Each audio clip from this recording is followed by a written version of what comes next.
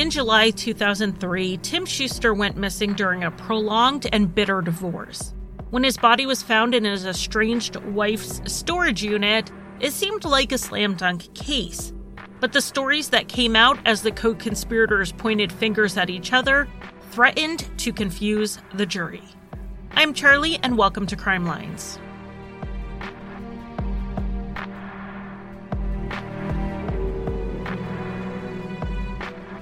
Welcome to Crime Lines. Welcome back if you've listened before. And actually, if you haven't listened before, you should probably stop right now. This is a part 2, so I recommend part 1 first. As you are listening to this, I will be going to Alaska very soon, so check out the meetup information if you are in the Anchorage area. It's very likely my only chance to go up there and do a meetup, so I hope people can come. And for those who are not in the Anchorage area, next week I will be announcing more information on how to join a virtual meetup in June, so watch for that. Also watch for the after show discussing this case and all things Dateline with the hosts of Date with Dateline podcast. It'll be out later this week. And also, one last announcement before we get to part 2. Next week is supposed to be my week off since I'm trying to do those here and there this year, but since I did a 2-parter and I did make you wait a week for it, I will have a shorter case for you next week to kind of make up for it. So, when we left off last week, 45-year-old Tim Schuster's remains were found partially dissolved in a vat of acid in his estranged wife's storage unit. At the time his body was found, 43-year-old Larissa Schuster was vacationing with their 12-year-old son in another state. Not wanting to tip Larissa off, giving her a chance to run, the police quickly hauled in 21-year-old James Fagoni, who they suspected of being her accomplice. James was sort of a personal assistant to Larissa, and he had helped her break into Tim's home 11 months before the murder. The investigators believed if anyone knew what happened to Tim, it was James. This was the second time they had talked to James. He was interviewed the day before this, not long before Tim's remains were found. He denied knowing anything about what happened to Tim, and he tried to stick to that same story in the second interview for a little bit at least. The interrogators pushed, and James slowly gave a little more of the story with each push. I will say that I've watched a lot of interrogations in my day, and these investigators didn't really have to push James too hard for him to start giving more information. The police theory of the crime was that Tim was killed in the early morning hours of Thursday, July 10th, 2003, after getting a 2 a.m. phone call from Larissa. So the police wanted James to start with what happened on the evening of July 9th. James first said he had brought a movie over to Larissa's house to watch with her son, who he had been babysitting a lot around that time. Around 11, he went home where he had a beer and took some pain medication due to his back injury. James had been in a motorcycle crash and was still dealing with the fallout from that. Sometime between 1 and 3 a.m., James said Larissa woke him up. According to the phone record, she had called him around 1:30. Larissa told him to come for a ride with her. James got up and they drove to what he assumed was Tim's house. First, he tried to tell the police he didn't know if it was Tim's house, but they pushed him and he admitted that it was almost surely Tim's house. James said Larissa let herself into the house and then asked James if he wanted anything. To James, it looked like Larissa was committing yet another break-in, and James said he just wanted to go home. Larissa then drove him home at that point, but he wasn't sure if Larissa had gone back afterwards or not. So James's first story was that he knew Larissa had been at the house and he had been too, outside the house at least, but he left and who knows what happened after. James then said he was scared when he learned that Tim's body had been found. He knew Larissa said she wanted to kill Tim, and James did not want to get dragged into it. But he also admitted he had trouble telling Larissa no, so he was often being pulled into things. This was an unusual relationship between the 21-year-old James Fagone and the 43-year-old Larissa Schuster. Both denied that their relationship was romantic or sexual, and there were honestly no signs of it. But James seemed very attached to Larissa, willing to do whatever she wanted. James was an intelligent young man. He had been given multiple scholarships when he graduated high school and was even accepted into the Naval Academy. So it seems rather surprising that he would get this absorbed with a woman he had no relationship with other than as her employee. Some said he seemed in awe of Larissa, the brilliant scientist who took no crap from anyone. But still, going from admiring your boss to committing B&Es with her is a pretty big leap. And what James did with Larissa would turn out to be more than just breaking in. James was not a convincing liar. The police knew the story about him going there, not going inside, and then going home wasn't true. It didn't take much pressure to get James to tell more of the story, or change his story, however you want to look at it. The new story was that when he and Larissa got to Tim's house and Larissa let herself in, he actually saw what he thought was Tim's dead body left of the front door. He said he freaked out and said he wanted to go home. But instead of taking him home, like he first said Larissa did, now he said that she actually got upset with him and demanded that he help move Tim's body into Tim's truck. When James helped her with that, he realized that Tim may have still been alive but was just unconscious. At that point, Larissa bound Tim's hands and feet with zip ties. And then James sort of fell apart with the storytelling. He said he bought those zip ties for a bicycle a month before and gave them to Larissa, and then said he actually bought them for her because she told him to. And then he mentioned how he also bought a stun gun. The investigator could tell that James was getting flustered. He was maybe spiraling. So they told James at this point that they didn't want to go back and forth on details like that. You know, why he bought the zip ties, why he gave them to Larissa, all of that. It was time to back up and start again from the beginning. And this time James needed to tell them the whole truth. At this point, James changed the story again. He did keep going back and forth on the details, so let's just go over his final answer. This is already a two-parter. We don't need to make it a three-parter by covering all of James's hemming and hawing.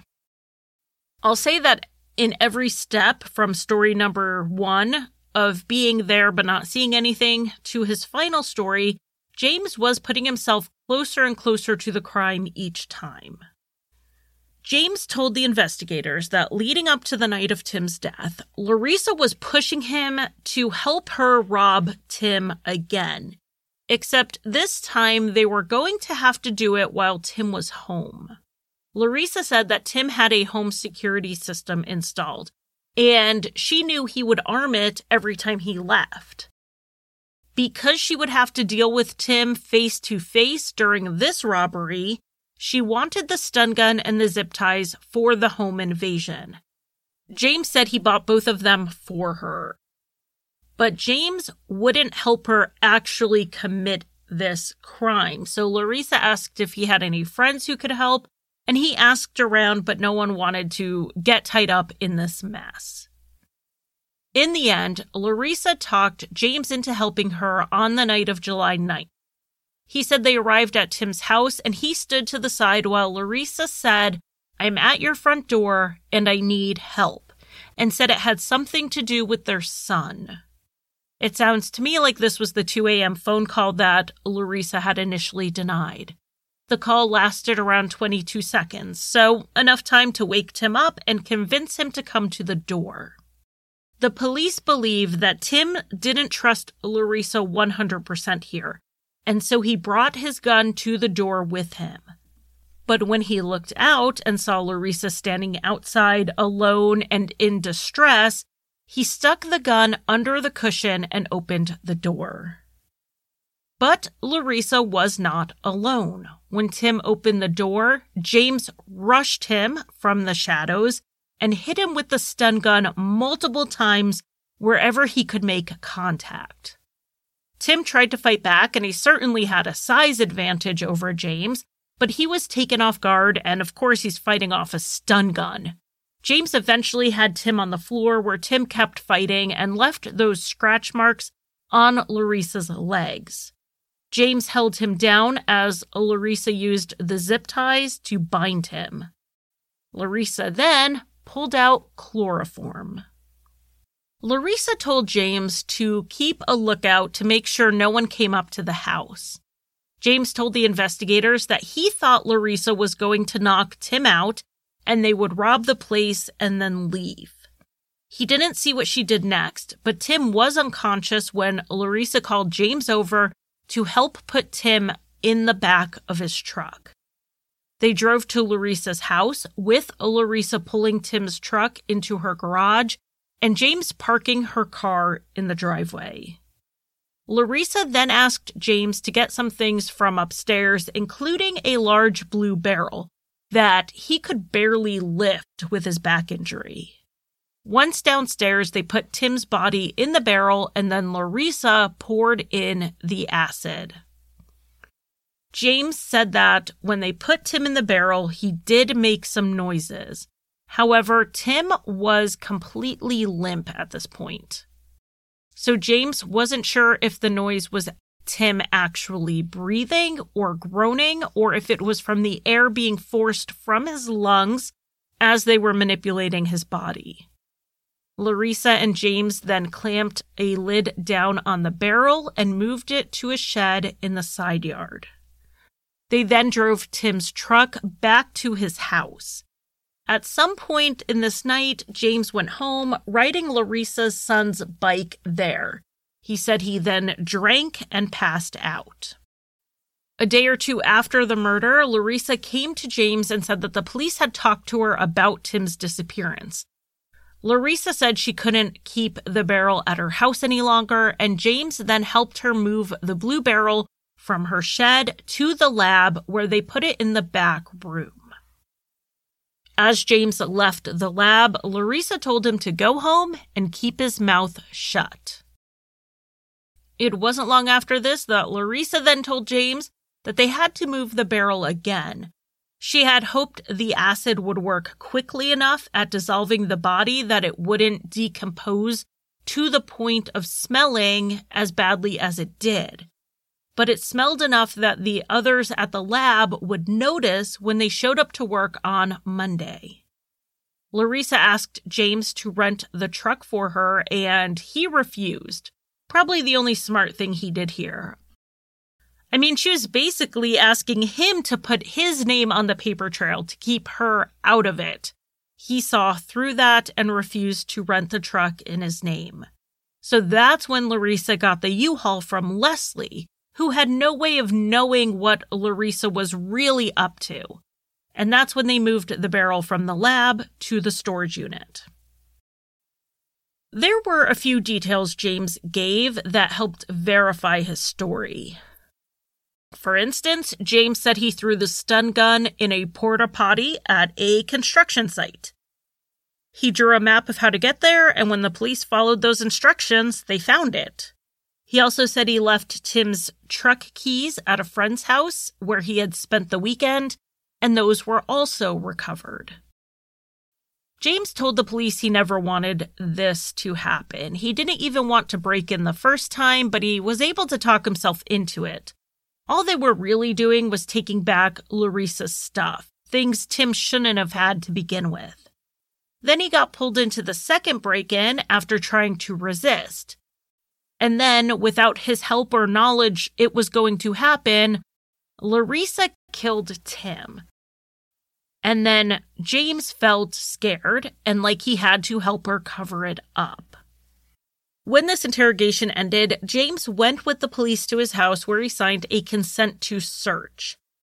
In his room, they found a receipt for a stun gun on a bulletin board, along with a receipt for the zip ties. They were purchased on June 20th, about 3 weeks before Tim's murder. They also found a bottle that James said had chloroform in it at one time, but he kept the bottle because he liked the way it looked. James seemed like he was cooperating pretty well, so they decided to ask another favor of James and have him make a call to Larissa to try to get her to implicate herself while they listened in and recorded it. But James wouldn't do it. He said he was not going to make that call, and then he was arrested for his role in the murder. The autopsy would go on to confirm other elements of James's story. Tissue samples were tested for chloroform, and they came back showing high levels. So the cause of death was ruled to be acute chloroform exposure and hydrochloric acid immersion. Though the acid immersion was listed as a cause of death, it was possible Tim was dead prior to going in the barrel. There's really no way to know. Even more of James's story would be verified through one of Larissa's friends, Tammy. The morning after Larissa was questioned by the police, Tammy went over to her house. Larissa said she was worried because the police caught her in a lie, and she wondered if they put a tracker on her car while she was at the station. One thing Larissa said she was nervous about was that she went to the lab around 2 or 3 a.m. to do some work that needed to be done, and she went there after she talked to the police. It's quite possible that this was when she took the barrel with Tim's body in it to the lab, or perhaps she was checking on it, but Tammy didn't know that, obviously, and she wasn't quite sure why Larissa was so concerned that the police knew she went to the lab if she had gone there for benign reasons.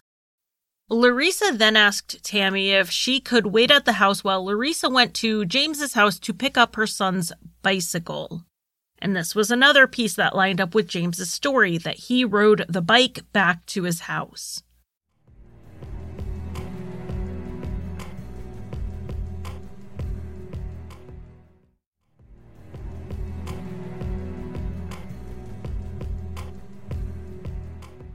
When Larissa got back home with the bicycle, Tammy told her that she needed to know the police could get search warrants while she was on vacation, and that they could also take her computers.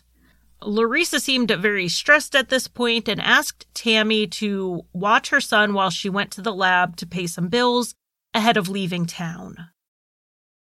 Sometime after Larissa left, between noon and 2, James showed up. He walked right in, he went upstairs, he came down shortly after, and left without saying a word to Tammy.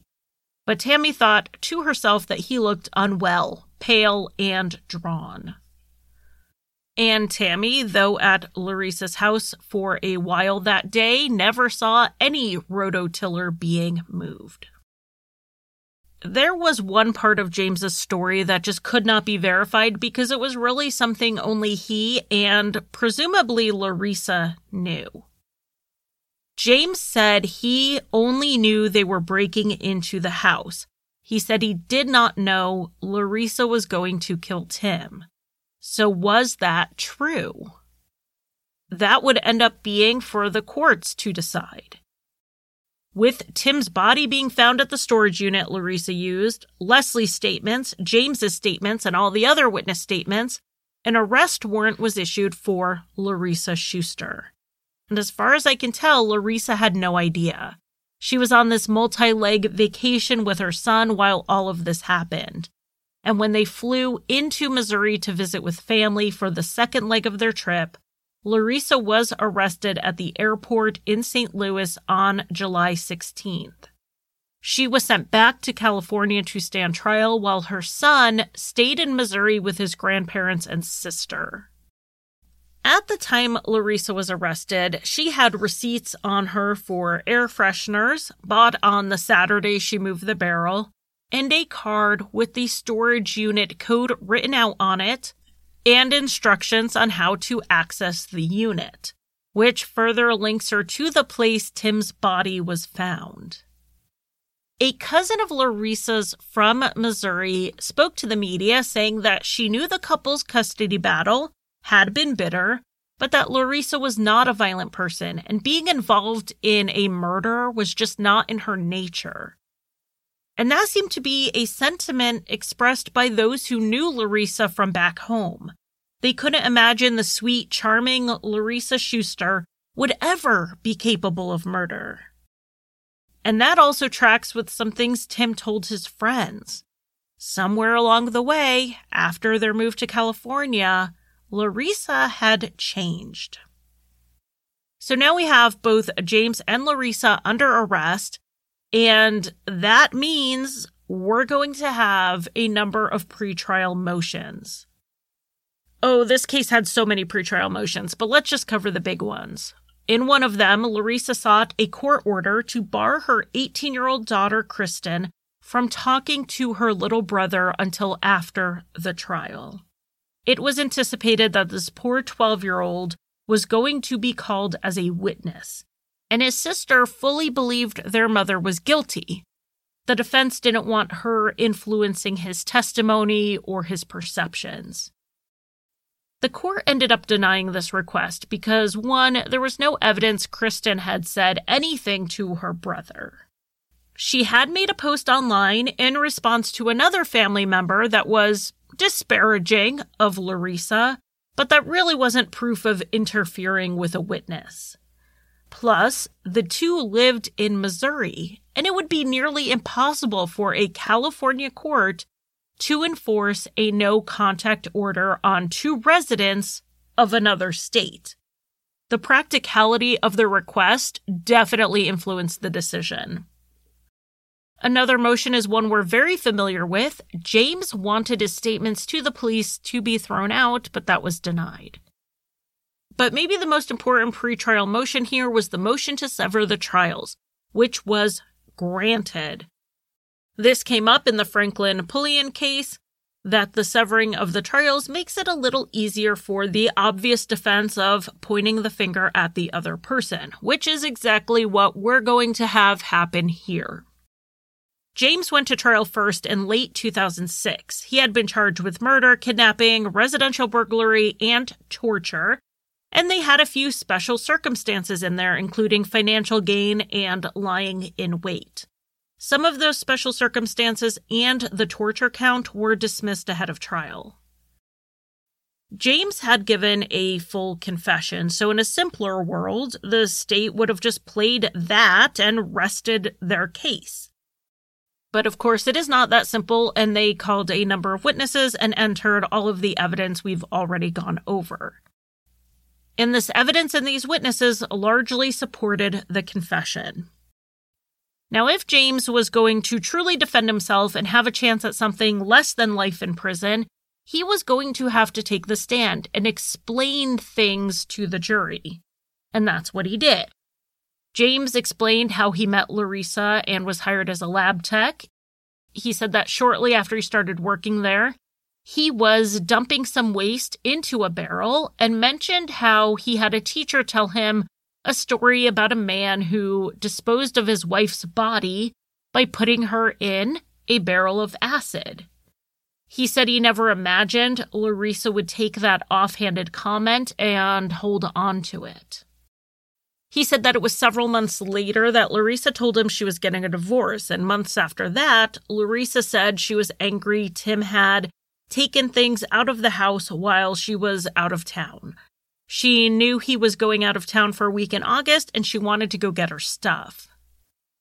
James testified how they got into the condo, which really shows how Larissa can plan things. Larissa had driven out to the airport where Tim had parked his truck.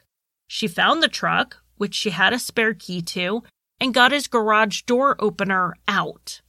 They then drove to the condo, opened the garage with the opener, and then pried open the door from the garage into the home. James told the jury that at this point, he was really just along for the ride. Larissa was the driving force.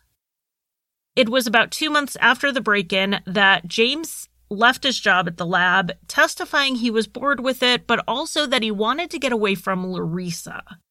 He didn't really manage to go far from her since he kept babysitting her son. He said it was because he had become close to him and felt a big brother protectiveness. Larissa also paid him well for small tasks, and that, along with his regular job, meant the money was pretty good. As for the murder, James told a similar story as his confession, though with more details. But he was clear that Larissa had only ever talked to him about a break-in. She said that Tim had the alarm system, so they were going to have to do it while he was there. But chloroform would essentially erase his memory of who entered the house. By the time Tim woke up, they would be long gone.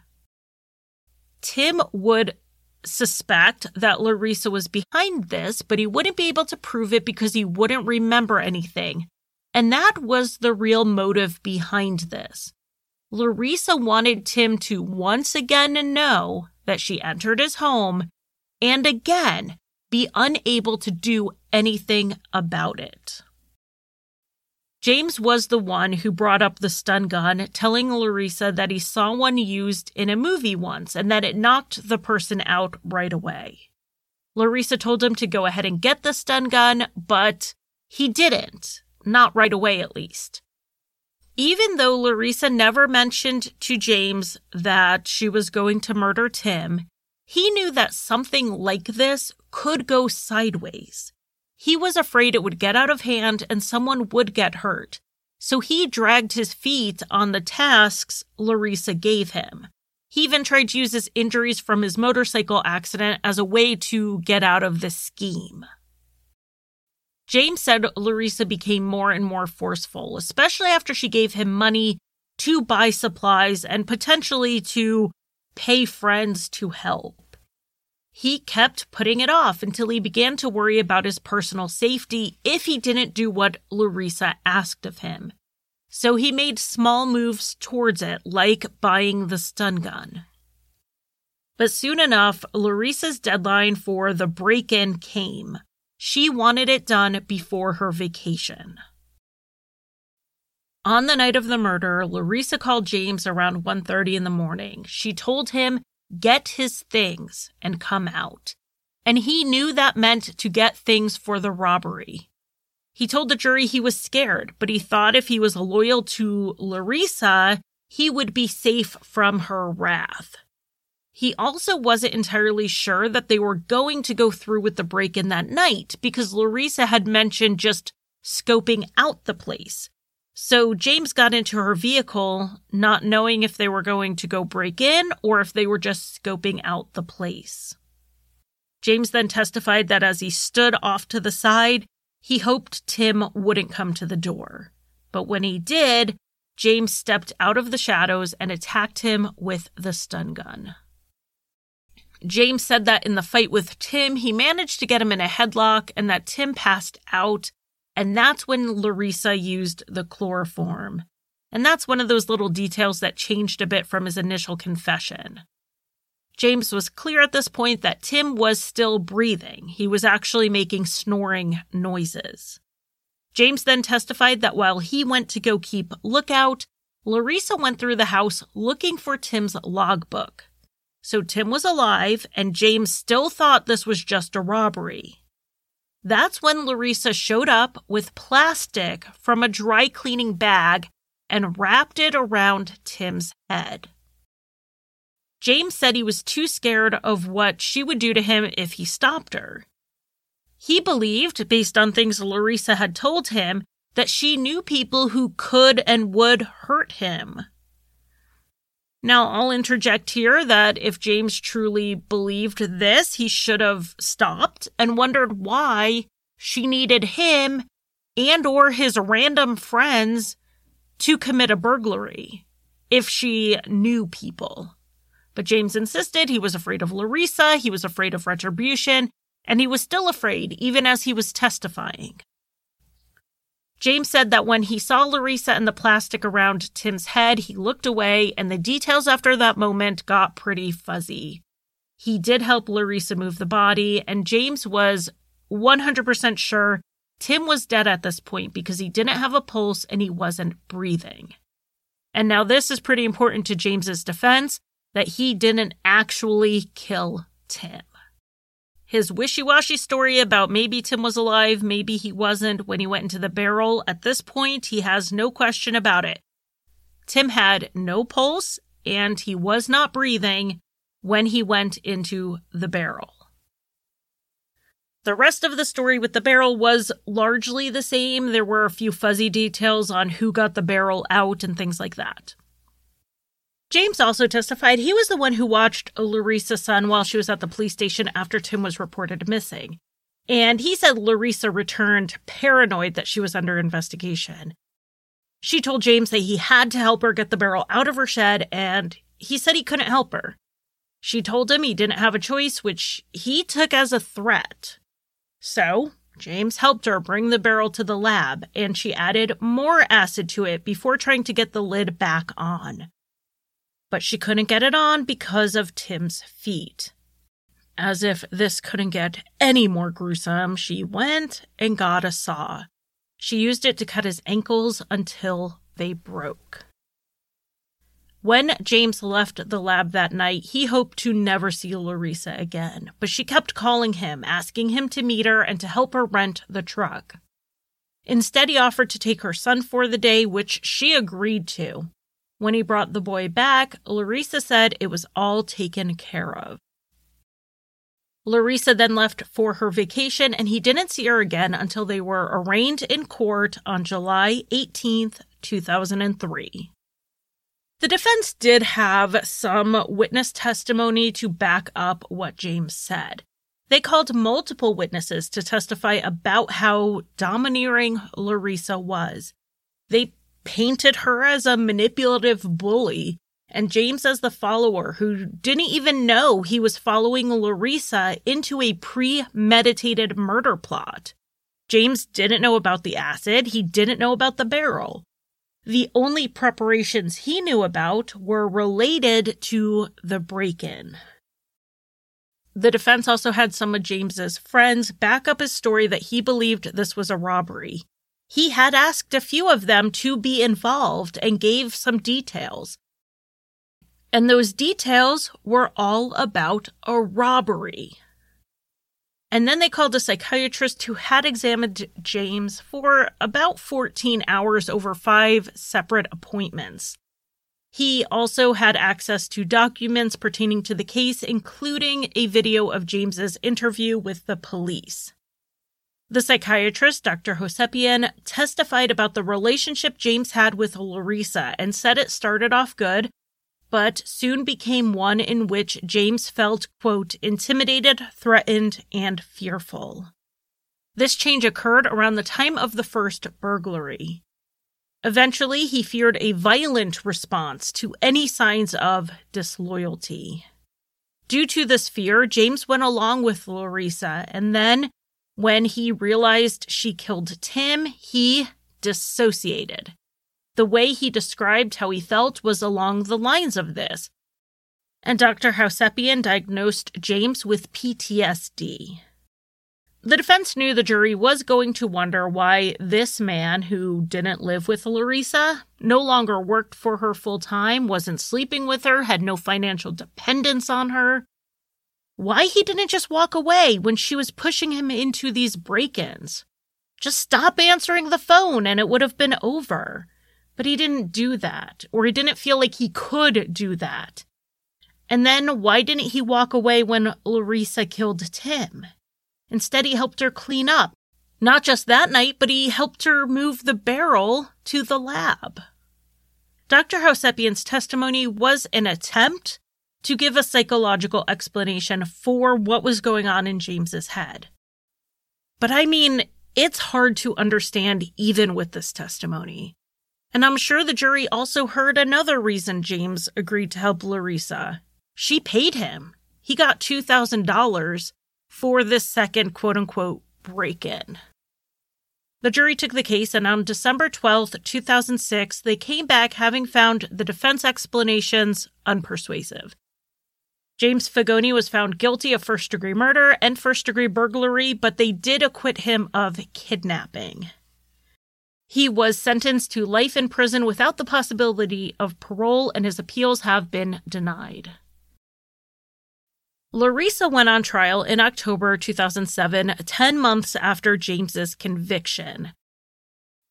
Due to all the pretrial publicity on the case, as well as the media coverage of James's trial, they had to move the trial to a different county to find an impartial jury. Now, the best witness against Larissa would have been James, except it couldn't be James. James had already filed his appeal, which, side note, was a huge source for this episode. But because James's appeal was pending, he couldn't be forced to testify because he had a Fifth Amendment right to not incriminate himself. And since James wasn't available for cross-examination, his confession that implicated Larissa also couldn't be played for the jury. So the state had to put this together without James. Fortunately for them, they had a lot of witnesses who had pieces that didn't require James to back it up, like Teresa, the manicurist, Leslie, the one who rented the storage unit and the U-Haul, and then there were others we haven't mentioned yet, like a neighbor named Judy, who said that at some point in June 2003, she saw Larissa move a large blue barrel into her garage. This was the month before Tim's death. The barrel had been ordered and shipped to the lab on April 30th, 2003, where it sat for several weeks. The lab Larissa owned did use large barrels like this, except the ones they used had small openings at the top. They were for the disposal of hazardous items. This barrel had a top that could be completely removed, and they never used those. A lab employee even asked Larissa about it. Larissa said she was using it for yard waste, but then asked if the employee thought a body could fit into it. Another witness was a man named Charles, who delivered and installed a grill at Larissa's home in the summer of 2002, about a month before the first break-in. Larissa asked him if he did odd jobs, and he said he did. That was perfect because Larissa, with Tim having moved out, needed more help around the house to do the things she didn't have time for. But then Larissa asked Charles if he would help her get her stuff back from her ex while he was out of town. She told him he could take anything he wanted from the house. This wasn't the type of odd job Charles was looking for, so he wouldn't help her, but later on, she did make a comment to him indicating that she had taken care of it. Several months later, Larissa asked Charles again about going to her ex's house to get some stuff. This time, she specifically said she wanted him to use a stun gun on Tim, and then she would go take back more of her property. She did offer to pay him for this, and he said she didn't mention anything about murder. But, again, not the type of odd job Charles did, so he declined to help her. The state said the motive here was financial gain, in the sense that Larissa wanted to prevent a financial loss. Tim owned 49% of her business. She was living in the family home, which was worth over $600,000, and Tim would be entitled to 50% of the equity. There was a lot of money at stake. To bring the case together, the state played the threatening voicemails that Tim had saved. This would be a juxtaposition to when Larissa took the stand and turned on the charm.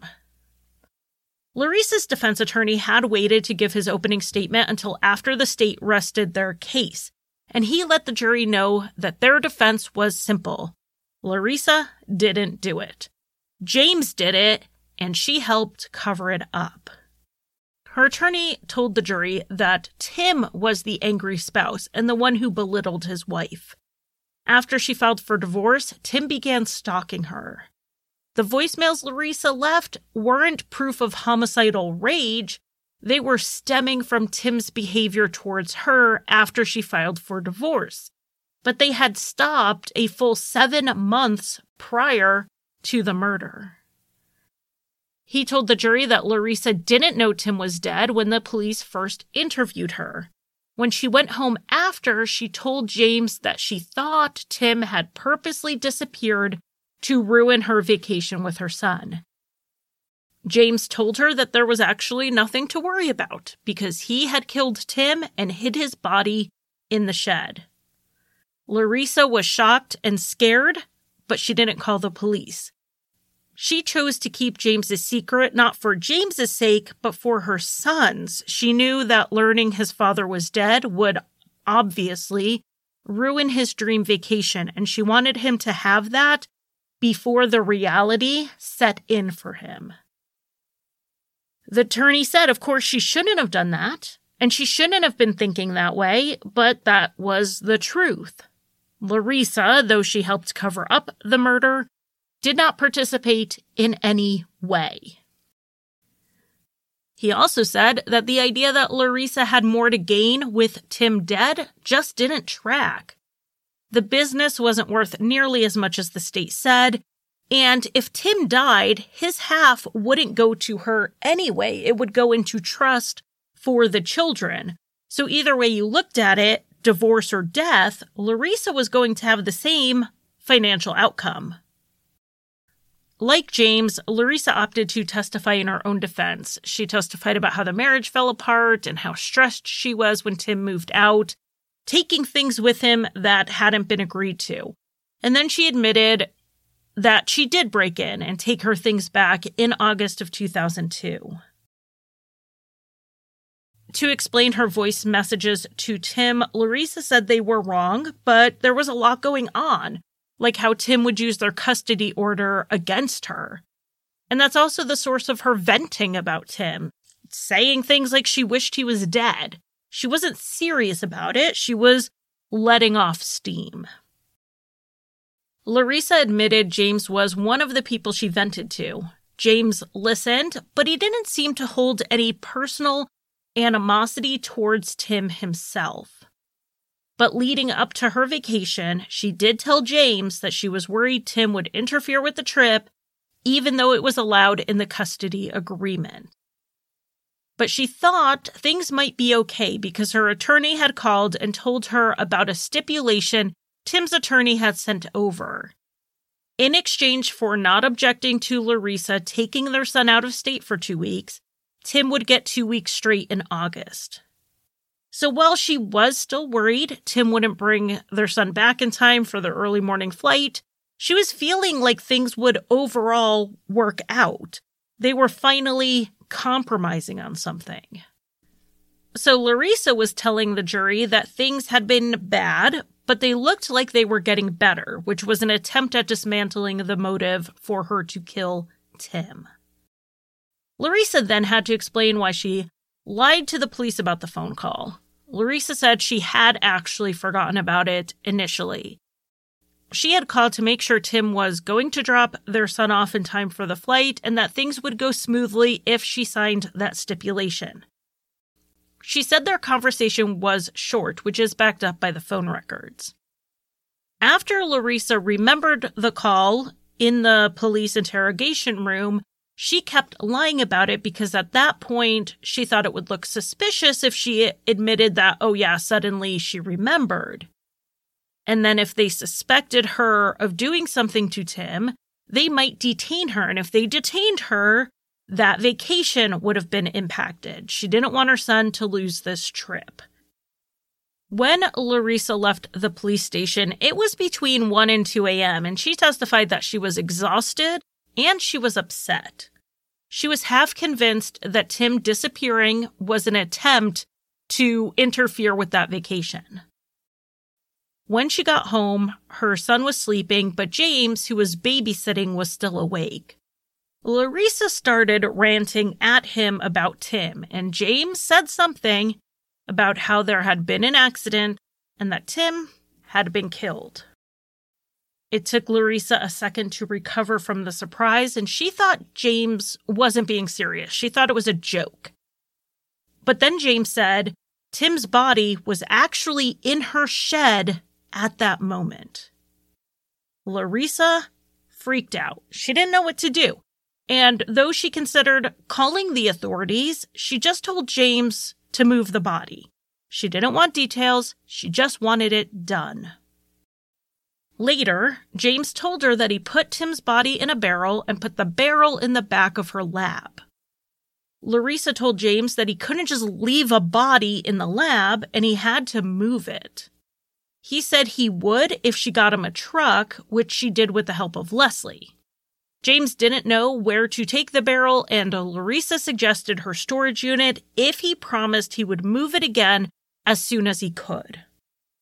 Again, Larissa said she considered calling the police at this point, but she knew that it would be the end of those vacation plans. She said she was overwhelmed at the time, and she realized now that these were bad decisions. A little harder to explain were her decisions from before Tim's death. She just so happened to buy the acid that was used to dispose of Tim's body a couple of months before. Larissa said it was for a cleaning project in the lab that was periodically done. And then there was the barrel, the type the lab didn't use, that she ordered again ahead of time. She said she didn't even remember ordering the barrel specifically, but she did remember when it was delivered. And she said she remembers making a comment about how big the barrel was, and it was the employee who mentioned fitting a body in it, not her. She also denied it was ever at her house, even though the neighbor testified she saw it there. As for the $2,000 payment that Larissa made to James, she said it was just a bulk payment for babysitting and household tasks, and she gave James that much at once because he was moving into his own apartment. It wasn't for zip ties and a stun gun or payment for illegal services. It was payment for the sorts of things he had been doing for her all along. In a way, Larissa's defense was pretty simple. She was innocent. James did it by himself, perhaps in a misguided attempt to protect her and her son. But she sure had a lot of little parts to try to explain away to the jury that really added up. She spent 5 days on the stand, but by all reports, she came across as credible. She looked at the jury when she spoke to them. She was clear in how she expressed herself, and she just came across as believable. And when she stepped off the stand, people were shocked when they saw a juror flash a thumbs up at Larissa. The judge, of course, pulled that juror into chambers, and she said she hadn't made up her mind about guilt or innocence, and she hadn't communicated with Larissa other than that one thumbs up, but she just wanted Larissa to know that she did a good job on the stand, given all the pressure she was under. Now, I don't know how you construe a thumbs up as anything except support, but the juror said she could continue to remain unbiased until she has heard all of the evidence. And if the juror was biased, it was in Larissa's favor. Larissa wasn't being prejudiced against. So the judge did allow the juror to remain. Larissa's defense team had a few witnesses to try to back up her version of the story. They called a manager from the storage place who said that the U-Haul arrived with 2 men in it, not a woman. She also testified that there was a foul-smelling odor coming from a dumpster on the property after the U-Haul left. And that little piece led into the next witness, who was a forensic pathologist who testified that the acid could not have dissolved only Tim's upper half in that time and not also his lower half. This pathologist believed that Tim had been dismembered and the upper portion of his body disposed of elsewhere, possibly in that dumpster. This testimony was brought in to question the police investigation a bit. They didn't find evidence of a dismemberment happening at Tim's house, Larissa's house, the lab, the storage unit, or James's house. So if it happened, where did it happen? If this pathologist was correct, this is a huge gap in information. The defense also called an expert on battered women syndrome, which is sometimes called battered person syndrome now. I was on the mock trial team in high school, and I played the role of an expert on what we called battered woman syndrome back in those days, so I did have to read up a lot about it. So I was kind of surprised it came up here. Battered person syndrome, particularly back in the early 2000s, only applied to physical abuse, though there has been conversation about how the same behaviors and issues could apply when there is verbal or emotional abuse. So first I thought, what emotional abuse?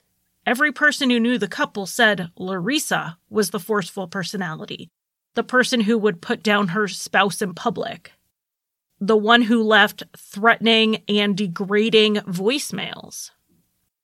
And then I wondered, even if it was true, how did it apply here when Larissa was saying she didn't do it? As for the abuse part, the expert said that Larissa had dealt with years of a non-violent, passive-aggressive behavior from Tim. He would avoid confrontation and withhold affection. Larissa felt trapped in the marriage, and when she finally filed for divorce, she was still trapped as they couldn't settle the divorce. Because Larissa had been in a violent relationship while in college, someone who did physically abuse her and stalk her, this compounded the issues she had with Tim, even though it had been 10 years of a relatively healthy relationship in between. When Larissa would get angry and Tim would back down, she didn't have an outlet for her anger, and that actually made her more angry. And the defense was not presenting this as an explanation for murder, but rather as an explanation for why Larissa kept telling people she wanted Tim dead and why she left him all those horrible voicemails. She was lashing out due to the years of passive-aggressive behavior from Tim. The expert testified that Larissa showed signs while Tim was alive, such as depression and hair loss, and she showed it after he died, when the expert examined her. She was still obsessed with her relationship with Tim. She would bring up mild complaints about him and was clearly still distressed over it, more so than was reasonable considering he was dead. In closing, the state actually attempted to use this against Larissa. They told the jury they had some confusion over the battered person syndrome expert since Larissa wasn't offering an insanity defense or a provocation defense. But if the point of the testimony was to explain why Larissa was so angry, they believed it supported their case. Larissa was angry, and it led to murder. They walked the jury through all the evidence of premeditation, like the stun gun, the barrel, and the acid. They said it was clear Larissa Schuster was guilty. The defense ended up not bringing the expert up during their closing remarks, and actually specifically told the jury that Larissa wasn't guilty of homicide of any degree, whether it's manslaughter or murder. But then the defense did ask the court that during jury instructions, the jury be given a specific instruction on voluntary manslaughter based on heat of passion. They weren't saying that's what happened, but wanted the jury to understand what that was, should it be their conclusion as to what really happened. And the state did not object to this. The jury took the case and deliberated for 5 days. In the end, they found Larissa Schuster guilty of first-degree murder with the special circumstance of financial gain. At Larissa's sentencing hearing in May 2008, Larissa did not speak on the advice of her attorney. They intended to appeal the conviction, and her appeal was also a major source for these 2 episodes. Most people who were there to speak were speaking against Larissa. Only her father and a friend supported her. James Fagoni's parents attended, and his mother spoke, saying that she had a hard time forgiving Larissa for involving James in her schemes. But as a very religious person, she was going to do as Jesus told her and extend that grace to Larissa. Larissa and Tim's daughter, Kristen, did not share that sentiment. She was a mother herself at this point, with a child who would never meet his grandfather. She was getting married soon, and her father wasn't there to walk her down the aisle. It wasn't just that she lost him right as they were rebuilding their relationship, but she lost him in such a gruesome and horrific way. Kristen said she hoped Larissa would be haunted by Tim's last moments as he struggled for his life. She said she missed the mother Larissa used to be before she became angry and greedy. Kristen addressed Larissa directly when she told her it wasn't just goodbye for now, it was goodbye forever. She was leaving her mother in the past. She was letting go. They always say not to wait for an apology before you forgive someone, and I think that's a good thing, since based on everything I've read and watched about this case, I don't think Larissa is sorry for anyone except herself.